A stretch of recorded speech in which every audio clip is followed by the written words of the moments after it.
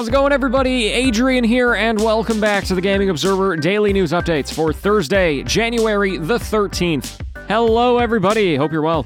And hey, we got plenty to talk about today, so we may as well just jump right into it. First things first, I want to tell you about two PC ports of video games.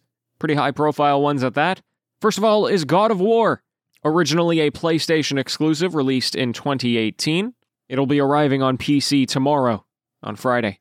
And hey, according to all of the reviewers or press outlets who have gotten their hands on the PC port, it is by all means very good. There has been some shakiness with PlayStation ports in the last few that they've done.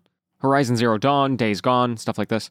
But there are a lot of people here saying, hey, if you have a gaming PC, it's going to run buttery smooth. Now, a lot of these reviewers are playing this game for the second time. And again, all of them said, hey, the second playthrough was even better because of how much better the game looked on PC, and faster load times and all the other benefits that come with that.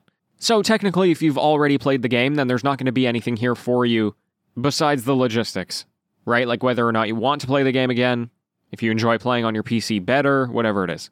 Okay, so if you'd like to pick it up, it's about $50 American on Steam and the Epic Game Store. And if you haven't played God of War before, if you didn't get a chance to play it on the PlayStation, then I would highly encourage you to check this game out. I would certainly call it one of the best rated PlayStation exclusives over the last 10 years. And if this PC release was its first release, then it would be one of the biggest games released this year. So definitely go check it out. Okay, and we have a very similar story here with Monster Hunter Rise.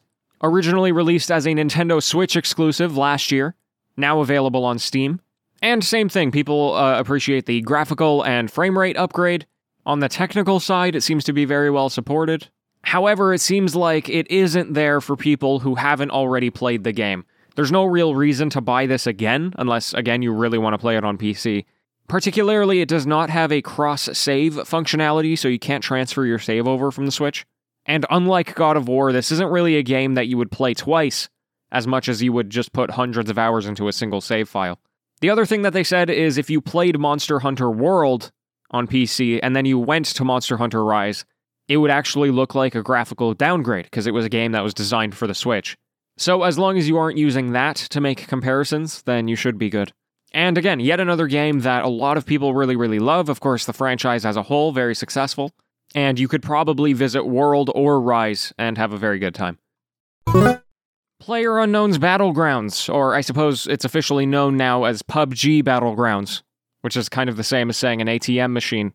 Nonetheless, the game is now free to play. So, of course, PUBG is one of the biggest games of all time in the history of our industry, and it was a paid game. Now that it's been out for a while, they said, hey, let's get even more players on the long tail, let's make the game free to play. And they have now introduced a $13 fee for Battlegrounds Plus, which is a premium service. Now, Battlegrounds Plus offers a few things, cosmetics, XP boosts, stuff like that, but also two gameplay things. So they'll have ranked mode behind the fee, and any of your custom matches will require the fee. Otherwise, PUBG is now a free-to-play game. If you have previously purchased PUBG, then you are given this Battlegrounds Plus tier automatically. And perhaps as expected, this change is also coming alongside a big content update, which adds some new tutorials, some new in-game items, as per usual for a live service game like this. Not too surprising of a change, but hopefully even more people will enjoy it now. It has been officially announced that Kirby and the Forgotten Land is officially going to be arriving on March 25th. Now, if you haven't heard of this, they initially announced it at a Nintendo Direct last September.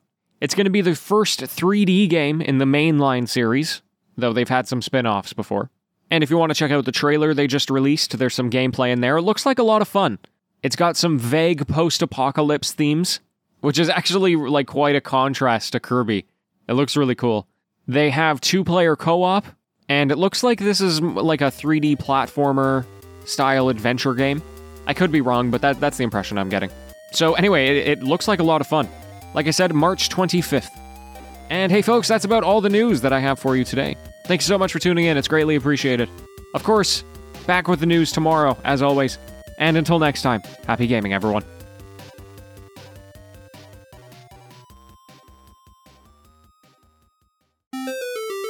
Hello, it's the TGO After Show. Welcome, welcome.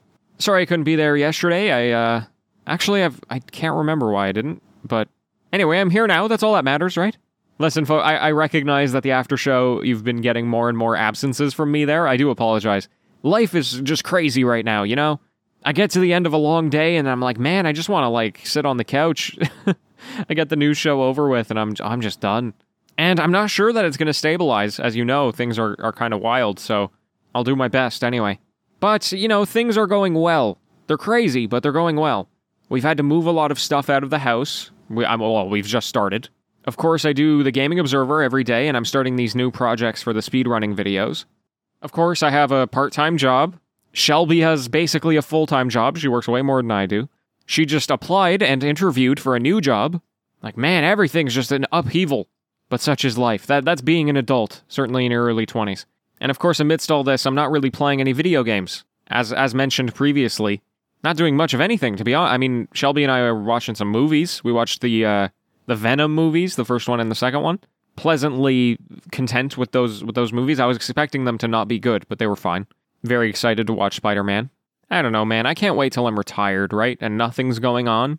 There's a lot of people who always are like, I don't know if I've ever shared this on the after show, but everybody always dreams of being retired, right? But I don't think anybody has the burning passion for it that I have had basically my entire life. I'm like lazy at heart, but not in practice.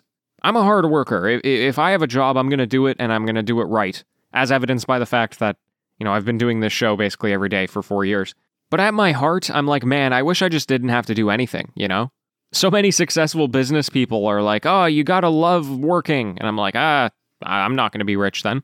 So maybe that's kind of the problem. In order to be able to retire, you have to work, but I don't want to work. Anyway, I remember as a kid, I fully convinced myself that I was just going to win the lottery so I could avoid all this bullcrap. But alas, I have yet to ever buy a lottery ticket. Actually, that's a lie. I bought a lottery ticket on my birthday that I became of legal age. And I was like, you know what? I'm going to do this once and once only. And if it ain't coming today, then it's never coming. And it didn't come, so it's the way it goes. Anyway, the reason why I started saying that is because I would really, really love to just have so much free time to play a bunch of video games, you know? I feel like I'm constantly seeing stuff where I'm like, ooh, new Kirby game. Or I'm watching GDQ right now and I'm seeing all these people doing these speedruns. I'm like, man, there's a bunch of games here I've never heard of or just look really entertaining that I would love to play them. Meanwhile, I haven't booted up a single video game in like a 2 weeks, week and a half. I have Guardians of the Galaxy on the go, but I played it. That was the last game I played for like an hour and a half, 2 hours. And that was it. I'm excited to play it. I want to keep playing it. But anyway, I'm very happy to hear about God of War and Monster Hunter Rise. I think transitions to PC have proven to be kind of difficult for studios at times. So the fact that they can come in and say, hey, whole new market that never got to play our game, here you go. And they'll probably be rewarded for it, especially in God of War's case, where it had so much esteem and so much critical acclaim, and now people get the chance to play it. Anyway, folks, that's me. Hope you're well. Let's talk soon. Ciao.